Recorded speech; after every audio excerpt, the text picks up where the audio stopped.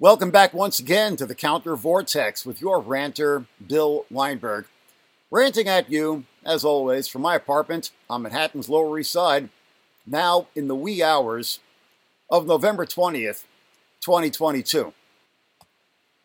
Well, this week we narrowly avoided what we've all been fearing.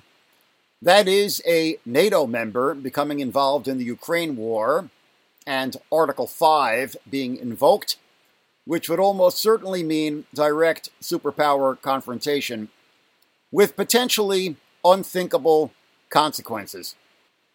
As we all know, on Tuesday, November 15th, a village just across the Polish border was hit by a missile, killing 2 farmers, but NATO is now saying it wasn't a Russian missile. It was a Ukrainian missile, part of the country's air defense system, which went off course while attempting to intercept a Russian rocket. Ukraine denies this and insists it was not their missile. Now, I don't claim to know who is right here, and I'm not interested in anyone's speculation or dogmatic opinion on the matter if they don't have access to the satellite and telemetry data, which NATO does. But I don't trust them either, because it is very likely that they are seeking to avoid direct war with Russia. And as George Orwell wrote in 1943, everyone believes in the atrocities of the enemy and disbelieves in those of his own side, even without bothering to examine the evidence. Yeah, no kidding. But as NATO and Ukraine agree, if Russia wasn't firing missiles on virtually all of Ukrainian territory, including dangerously close to the Polish border, this certainly wouldn't have happened. And as I speak tonight, the snow is falling on Kyiv amid power shortages and rolling blackouts. And just today, the heating plant was taken out by a Russian missile in the city of Zaporizhia. Russia is destroying the civilian infrastructure of Ukraine, clearly aimed at making life unlivable as the bitter Ukrainian winter approaches and break the will of the populace. Clearly, war crimes, and quite likely, crimes against humanity. And all of this is in retaliation for Ukrainian advances on the ground, in particular, the liberation of the city of Kherson, which Russia had recently declared to be annexed. So Russia is losing on the ground, as imperial powers nearly always lose in wars of conquest, and is using the only effective power at its disposal, its missile force. And the tanky left, or pseudo-left, here in New York City in the West, surprise, surprise, is responding with perfectly predictable blame the victim bullshit. Let's take a little review of what they've been saying, as odious as it is. First, Alexander Rubinstein, a veteran of Russian state propaganda outlet RT, and also, shamefully, a veteran of Occupy Wall Street and the New York activist scene, has a piece on Gray Zone November 18th entitled Zelensky, Media Lackeys Caught in Most Dangerous Lie Yet, quote unquote. Well, how interesting that Rubinstein is actually agreeing with NATO here that it wasn't the Russian missile that struck Polish territory. But does he bring any evidence to bear? Nope, because he doesn't have any, despite his dogmatic headline. No evidence other than his beloved Russia being exonerated by his hated NATO. So funny. Instead, he writes, this is his opening line, quote, with Kiev exposed, note that he spells it Kiev, K-I-E-V, not the Ukrainian way, Kyiv, K-Y-I-V. Just had to interject that observation. Let me start over. Quote, with Kiev exposed for a lie that could have triggered a third world war, it is time to examine past deceptions that Western media promoted, end quote. And by way of example, he cites the missile strike on a railway station in Ukraine's southeastern city of Kramatorsk on April 8th that killed at least 50 civilians, including several children. Rubenstein is citing other reports in Gray Zone as saying the missile didn't come from Russian-controlled territory, a claim dismissed as false by the watchdog on online disinformation, PolitiFact. You can read it and judge for yourself. Just Google it up. Quote, no evidence that Ukraine attacked a train station in one of its cities. End quote. PolitiFact, April 18th, 2022. Arun Gupta, another longtime fixture on the New York activist scene, formerly the leading personality at the Independent alternative newspaper, retweets a Financial Times story which quotes an anonymous Western diplomat saying, quote, Ukraine is openly lying, end quote. And Gupta adds, quote, Zelensky won't be happy until half of Eurasia is radioactive rubble, end quote. Again, so cute to see these supposed lefties suddenly turning to Western diplomats for vindication and blaming Ukraine for having the temerity to defend itself. Since the liberation of Kherson, Max Blumenthal, publisher of Gray Zone, has been obsessively tweeting every report of reprisals in the city against suspected Russian collaborators. Now, I don't take reprisals lightly, and certainly any reports of reprisals against civilians should be investigated and any perpetrators brought to justice. Absolutely. That said, reprisals are unfortunately rather inevitable in situations like this and have to be seen in the context of what Kherson suffered under 8 months of Russian occupation. Google up this story if you haven't seen it, from National Public Radio, November 18th. Screams from Russia's alleged torture basements still haunt Ukraine's Kherson, quote unquote, complete with photos of and survivor accounts of the makeshift detention centers in the basements of police stations where residents were detained and brutalized for being out after curfew or for speaking Ukrainian. And we can be certain that Blumenthal is either ignoring such reports or summarily dismissing them. I'll add that in the videos he is now posting on Twitter of apparent Ukrainian reprisals, people are not being tortured, but publicly tied up and humiliated. By no means am I justifying it, but there were far worse reprisals than this against ethnic Germans in Poland and Czechoslovakia in 1945 for similarly obvious reasons. And of course, such voices are calling for a cutoff of military aid to Ukraine, just as Ukraine is winning, most particularly at the event entitled The Real Path to Peace in Ukraine, held at the People's Forum here in New York just today, that is to say this past day, November 19th, featuring, I think mostly by video link, Noam Chomsky, Medea Benjamin, Jill Stein, and other luminaries of the pseudo-left. The event was protested by a contingent of New York area Ukrainians and their supporters, including some of my friends in the group Syria Solidarity, New York City. I wasn't able to make it, unfortunately, but it was all about trying to mobilize a mass movement against U.S. military aid to Ukraine. And the fact that NATO is not buying Ukraine's denial about the Polish strike shows that NATO doesn't have hot nuts for war, contrary to the relentless portrayal of Putin's useful idiots, who will endlessly blame NATO for Putin's aggression.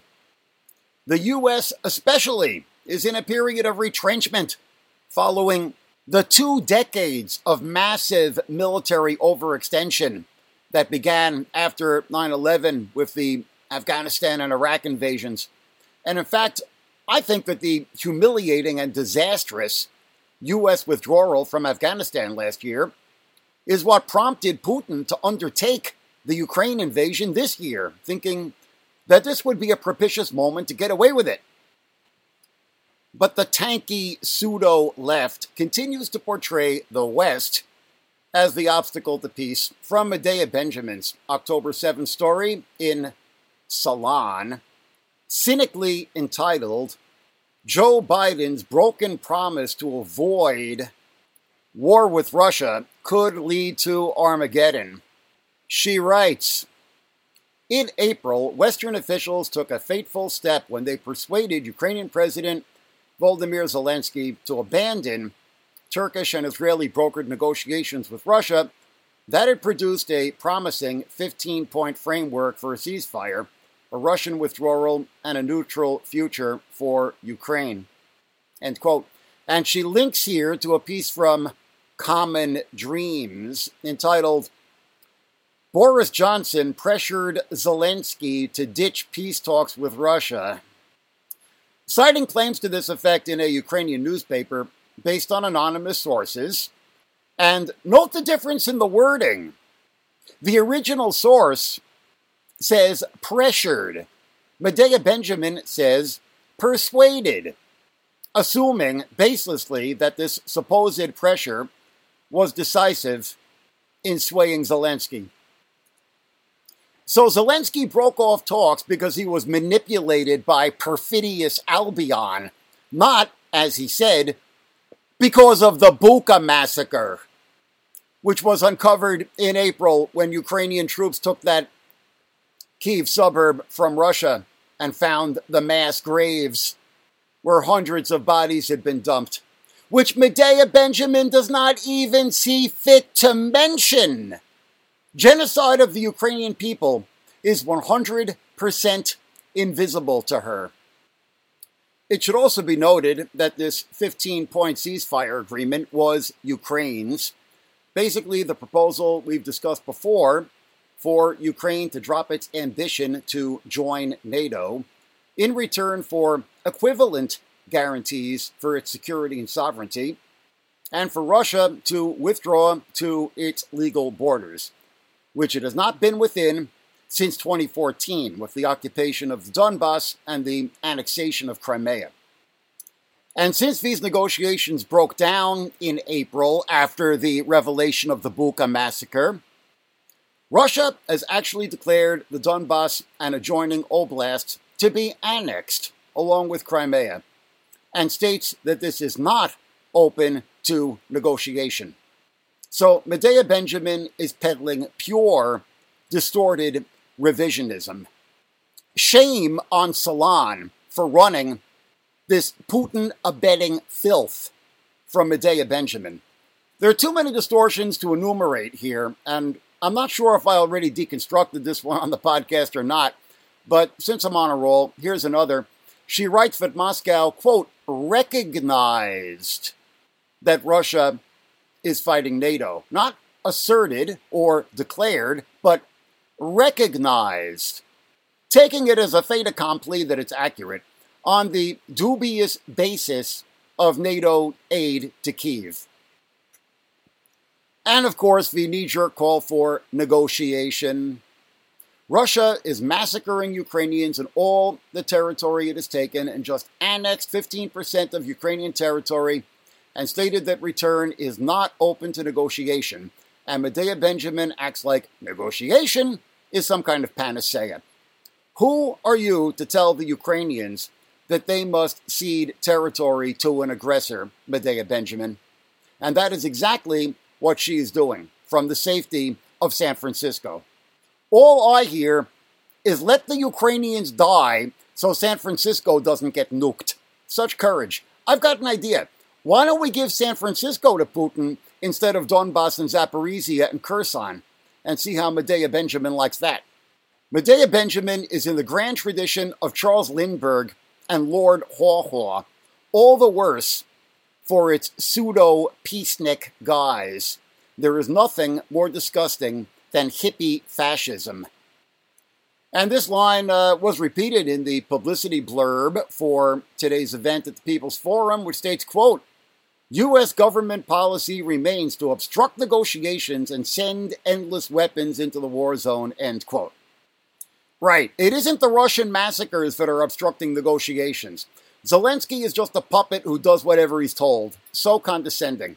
And also a thesis rather contradicted by the fact that Zelensky is not now going along with the NATO consensus that it was a Ukrainian missile that hit Poland.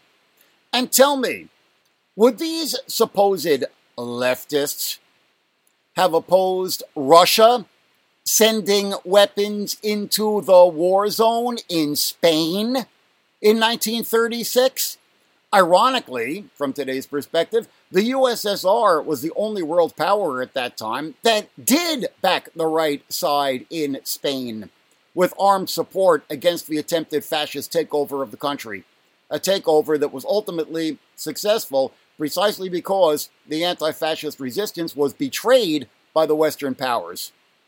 But today, these supposed leftists are on the same side as the right-wing isolationists like Marjorie Taylor Greene, whose counterparts in the US and Britain and France in the 1930s opposed aid to Republican Spain. I don't know how they square it. It's just through the looking glass. We can return to the sycophantic interview with Chomsky by an outfit called Edu Kitchen back in May, which we discussed at the time, in which this supposed icon of the left actually praised Donald Trump for advocating appeasement of Putin in Ukraine and portrayed the real problem as NATO's supposed design to absorb Ukraine into the alliance. Again, a reversal of fact. As we stated over and over, Ukraine declared its neutrality upon independence from the USSR in 1991 and only started urgently petitioning for admission into NATO after Russia began annexing pieces of its territory in 2014. And the US and other NATO powers responded reluctantly, partly because of precisely those de facto annexed territories, the Donbass and Crimea. Because not having territorial disputes is a precondition for entrance into the alliance. Ignoring this, Chomsky engaged in the distortion that the U.S. was calling for the, quote, enhanced integration of Ukraine into NATO, unquote, which is an incorrect rendering of the text of the September 1st, 2021 White House press release, which he cited, which actually said that Ukraine was becoming a NATO, quote, enhanced opportunities partner, end quote. Not enhanced integration, which implies that Ukraine was being fast-tracked for becoming a NATO member, but enhanced opportunities, which, as the text of the press release makes clear, means that Ukraine was being slow-tracked for possible eventual membership until it made mandated reforms in cleaning up perceived corruption and lack of transparency and resolved its territorial disputes. The latter basically being a permanent Russian veto on Ukrainian membership. So Russia had already ensured, before launching the full-scale invasion this March, that Ukrainian integration into NATO would be indefinitely suspended. Utterly Orwellian distortions on the part of Chomsky. And if you actually pay attention to the news, heaven forbid, there is evidence that the reality is exactly the reverse of this portrayal. And the West is attempting to force Ukraine to the negotiating table and to cede territory, which basically means betraying the inhabitants of these territories to oppression, persecution, and torture, and possibly massacre and genocide. For starters, in a statement on November 7th, Ukrainian President Zelensky signaled his willingness to resume negotiations with Russia as long as they are rooted in the restoration of Ukraine's territorial integrity, respect for the UN Charter, compensation for war damages, justice for war crimes, and guarantees for Ukraine's future security. Starting points for any possible negotiations. But there is apparently, at the very least, a faction of the Washington elite that wants Ukraine to settle for far lesser terms. From the New York Times, November 10th, partly based on anonymous sources, which is always cause for a degree of skepticism, but not entirely.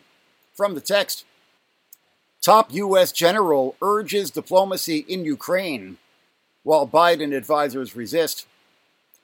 General Mark A. Milley, the chairman of the Joint Chiefs of Staff, has made the case that Ukrainians should try to cement their gains at the bargaining table. Dateline, Washington. A disagreement has emerged at the highest levels of the United States government over whether to press Ukraine to seek a diplomatic end to its war with Russia, with America's top general urging negotiations, while other advisors to President Biden argue that it is too soon. General Mark A. Milley, the chairman of the Joint Chiefs of Staff, has made the case in internal meetings that the Ukrainians have achieved about as much as they could reasonably expect on the battlefield before winter sets in, and so they should try to cement their gains at the bargaining table, according to officials informed about the discussions. But other senior officials have resisted the idea. The debate, which the officials described on condition of anonymity, because they were not authorized to discuss sensitive deliberations, has spilled out into the public in recent days, as General Milley made public comments hinting at his private advice. Seize the moment, he said in a speech in New York on Wednesday, which would have been November 9th. He elaborated in an interview on CNBC on Thursday, November 10th. We've seen the Ukrainian military fight the Russian military to a standstill, he said. Now we think there are some possibilities here for some diplomatic solutions. End quote. The White House, however, made a point of distancing itself from any perception that it is pushing President Volodymyr Zelensky of Ukraine to cede territory to Russian invaders, even as Moscow pulls back its forces from the strategic city of Kherson. The United States is not pressuring Ukraine, Jake Sullivan, the president's national security advisor, told reporters on Thursday, end quote. But Jake Sullivan's disavowal rings slightly hollow. Here's a story from Reuters, November 14th. Did you catch this one? CIA chief in Ankara, meeting with Russian counterpart, U.S. official says. U.S. Central Intelligence Agency Director William Burns is in Ankara to speak with his Russian counterpart, Sergei Narishkin, head of Russia's SVR, or Foreign Intelligence Service. Again, there is the requisite disavowal that they were discussing a settlement of the war in Ukraine, but I'm not sure what else would mandate a face-to-face meeting. Okay, and if you review the tweets in the long Twitter threads under the announcements for the People's Forum event from the accounts of the People's Forum and related entities that were involved in organizing the event, including Answer Coalition and the poorly named Party for Socialism and Liberation, there is an endless stream of similar distortions. One writes, quote, NATO is not a defensive alliance, it's a war machine. Ask the people of Libya. With a retweet of that meme that's going around that reads, quote, NATO launched more than 10,000 air raids on Libya in 2011. with over 500,000 civilian casualties, with casualties spelled wrong, incidentally. When they were questioned about civilian casualties, or casualties, as it is incorrectly rendered in this all-too-popular meme, they insisted that it was collateral damage and that it happens in wars, end quote. Okay, for starters, this is rank whataboutery when Russia is raining death on Ukraine, but also, it isn't even true. 100% post-truth. This from USA Today's Fact Check page of March 23rd, 2022, that is a month into the Russian invasion. Fact check, false claim, NATO airstrikes killed 500,000 in Libya. From the text, after extensive field investigations throughout Libya, Human Rights Watch found the NATO airstrikes killed at least 72 civilians, one-third being children under 18. Amnesty International documented 55 cases of named civilian deaths as the result of airstrikes. Another December 2011 investigation by the New York Times found available evidence suggests at least 40 civilians, and perhaps more than 70, were killed by NATO in attacks, and the victims included at least 29 women or children. Another organization reported a higher number, but still only a fraction of the 500,000 number in the Post. Chris Woods, co-founder of Air Wars, which tracks claims of civilian harm in conflict zones, told USA Today via email that the suggested tally of 500,000 casualties is not supported by Libyans themselves or in any major investigations by any legitimate organization. Air Wars published a report on the 10th anniversary of the conflict analyzing allegations of civilian harm in Libya in 2011 from all parties.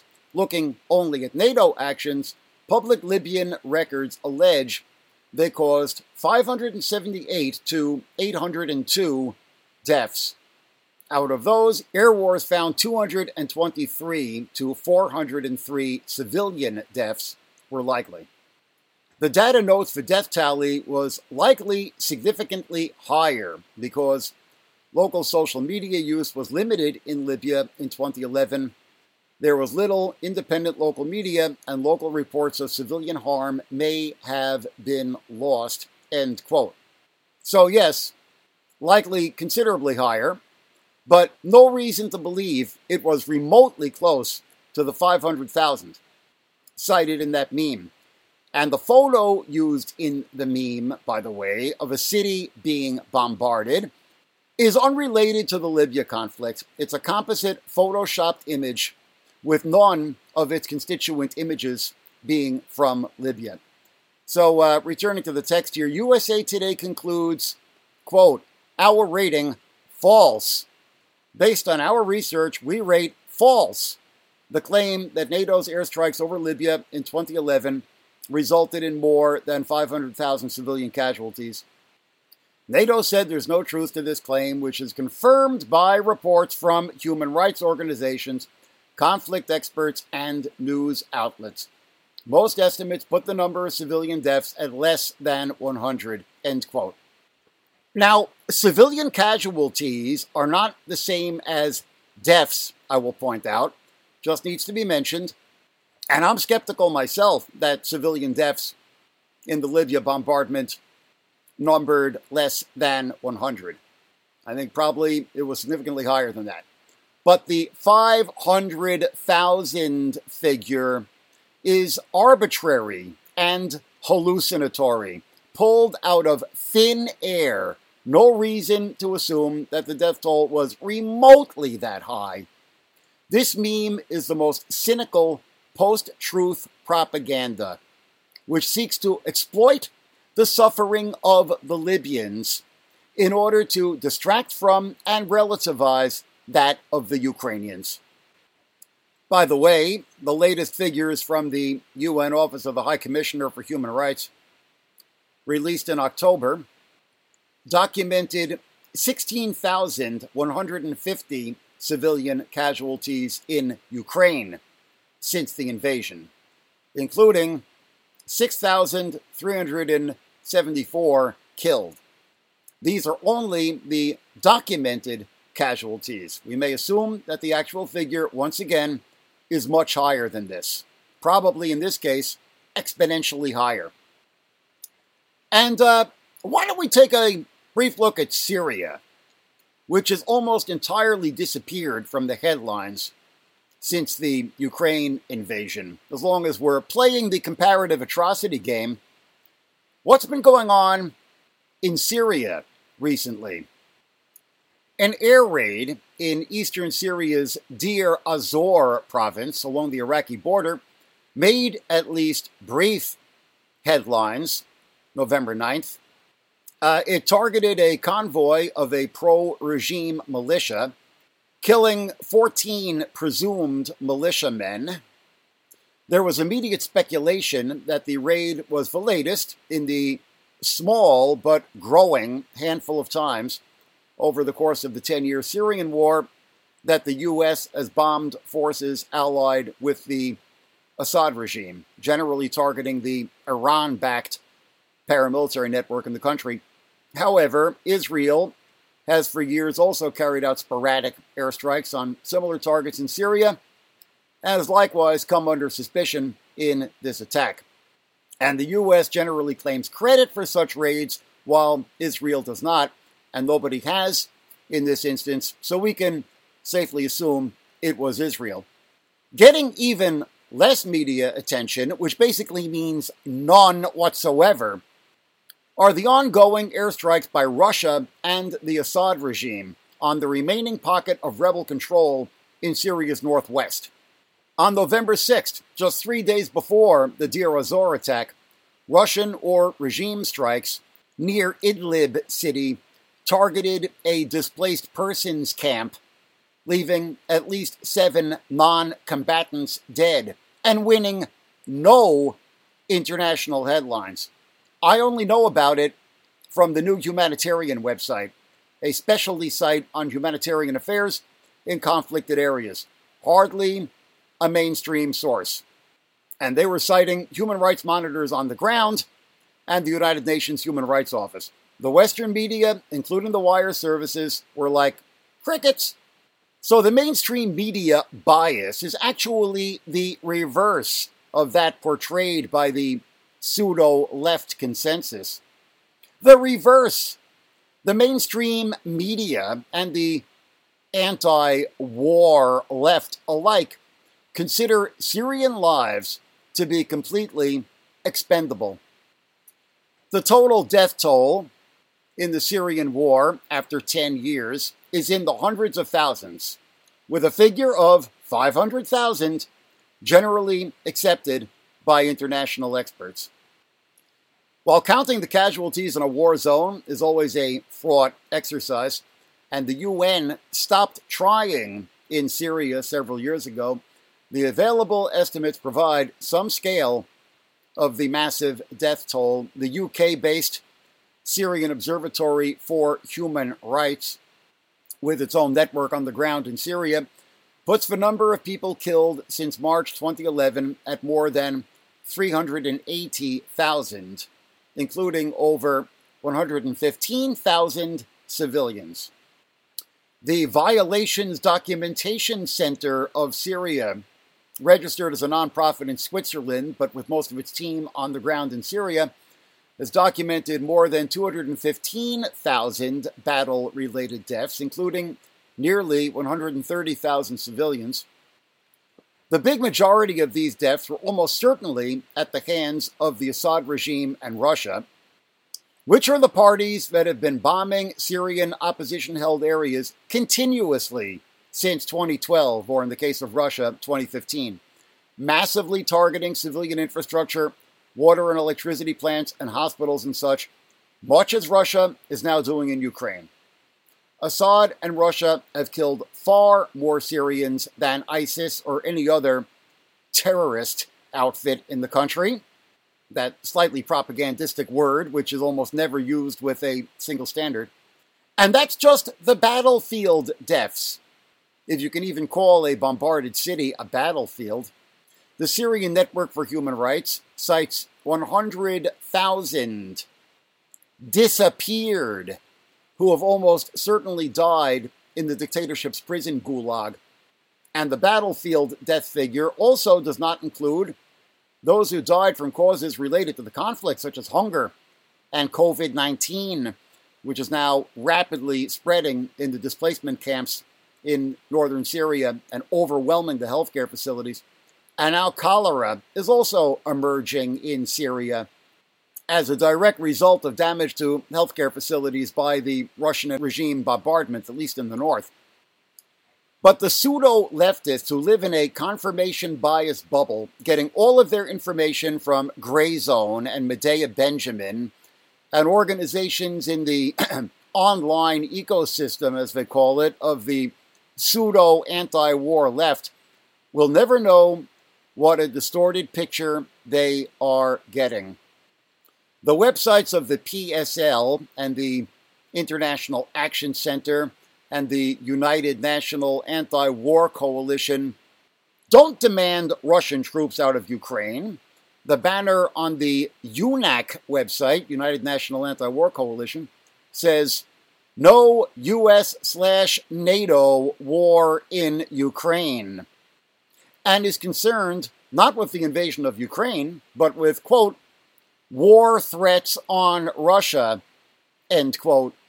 The International Action Center similarly proclaims, quote, stop the war on Russia, end quote. This is not opposition to the actual war, which is on Ukraine. It is direct propaganda support for the Russian war effort. Completely post-truth, a complete reversal of reality, pro-war, not anti-war, and campism, not anti-imperialism.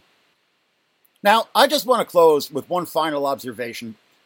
Did you happen to notice that on November 11th, the UN Committee on Decolonization approved a resolution to request an advisory opinion from the International Court of Justice on Israel's ongoing illegal occupation of Palestinian territory?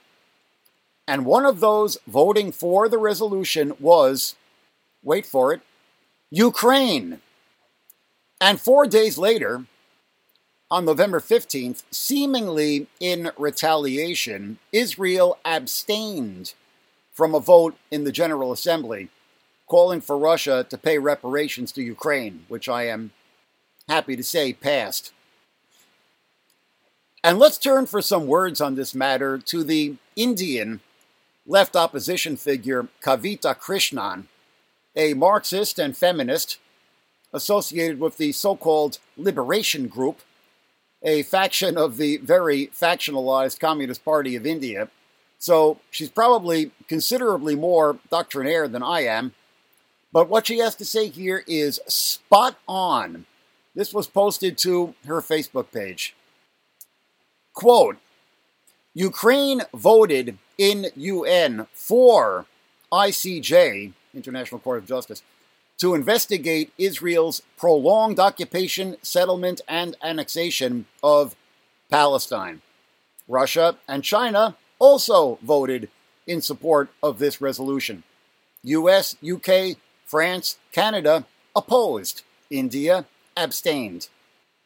The point to note is, unlike the global left, which argues geopolitical realities to skimp on its solidarity with Ukraine and argue that Ukraine must negotiate to give up its territory to the Russian invader and occupier, Ukraine rejected geopolitical logic in favor of a moral stand.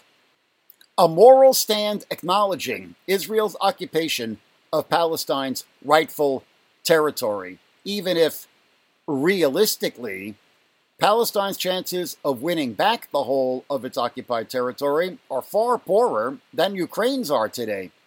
This is a post especially for the attention of all you who use Palestine as whataboutery to undermine solidarity for Ukraine, and accuse Ukraine and Zelensky, weirdly, and without any basis, of being Zionist and fascist at the same time. Do I support the Ukrainian government on all its domestic and foreign policy decisions? Not at all. But I see Ukrainian workers fighting a military battle against the invasion, and their unions resisting the government's anti-labor policies. I see the government correcting course and choosing the moral side on various foreign policy questions, rather than just sticking to whichever camp supports it against Russia. And that's better than most countries in the world today. End quote. Thank you very much, Kavita Krishnan. Very heart-hitting to see a voice from the communist left, no less, with her eye on the ball like this. And I say, let's hear more from Kavita Krishnan and similar principled Ukrainian left opposition voices like Yulia Yurchenko, and a whole lot less from Noam Chomsky, Medea Benjamin, and Max Blumenthal. This has been Bill Weinberg with the Counter Vortex. Check us out online at countervortex.org. Support us on Patreon. We really need your support to keep going with this project. Patreon.com/countervortex. Join the Counter Vortex, join the resistance, and rant on you next time.